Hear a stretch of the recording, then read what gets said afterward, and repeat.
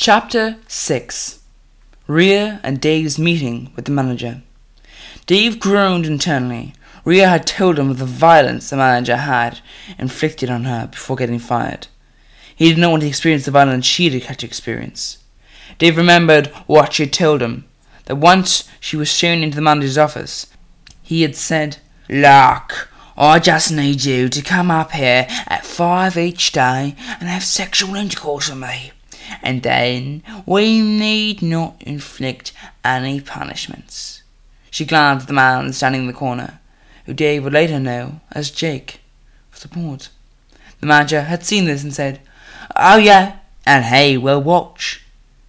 She refused, so Jake called in the CEO's son. "This is Tim. He's a boxer." "Yeah, my dad got me a fight in the boxing Olympics." Tim then proceeded to break every single rule in boxing and beat Rhea in every way possible. For, while he was a shit boxer, he was not bad at beating. Then the manager had come over and slid his hands up her top. "Oh, you're not wearing a bra," he had cried out in enjoyment. Rhea broke down in tears as he ripped off her clothing and started to fuck her. The two men had stood there, shouting, "Fuck her, fuck her." Unfortunately, Rhea had had her phone taken off her, and the pictures of her injuries were deleted. In comparison to Rhea's meeting with the manager, Dave was about to have a little less traumatic experience, but a traumatic experience all the same. The door to the manager's office opened and Dave walked in. Jake left with a smile on his face. Dave waited for a minute, and then somebody came out. The person that stood there was a completely naked woman, who had stepped out of the manager's in-work bedroom. Dave was startled. Is the manager busy?" The woman smiled. "Oh no, sexy. I'm the manager." Dave thought about asking her to cover herself, as he could feel something, but thought better of it. He knew you never asked the people employing you to do something they did not want to do. So, instead, he asked a less personal question. "What happened to the other guy?" "Oh, he disappeared. Police say he was probably guilty of fraud, but look at you." Dave nodded. He could definitely feel something changing. Am I being fired?" The manager seemed to become less cheerful.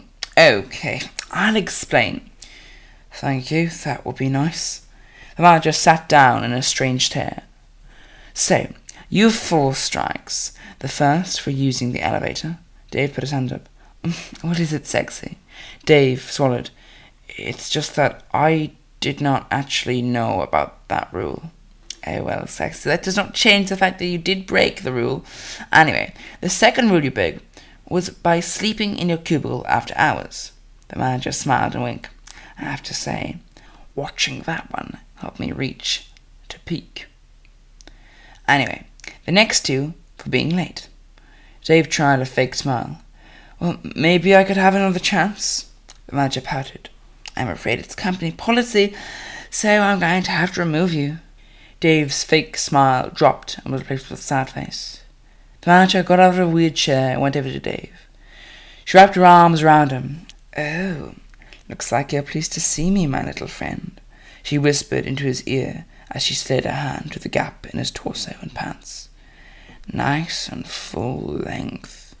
Dave froze as his dick was moved up and down in the manager's hands. What?" cried Dave.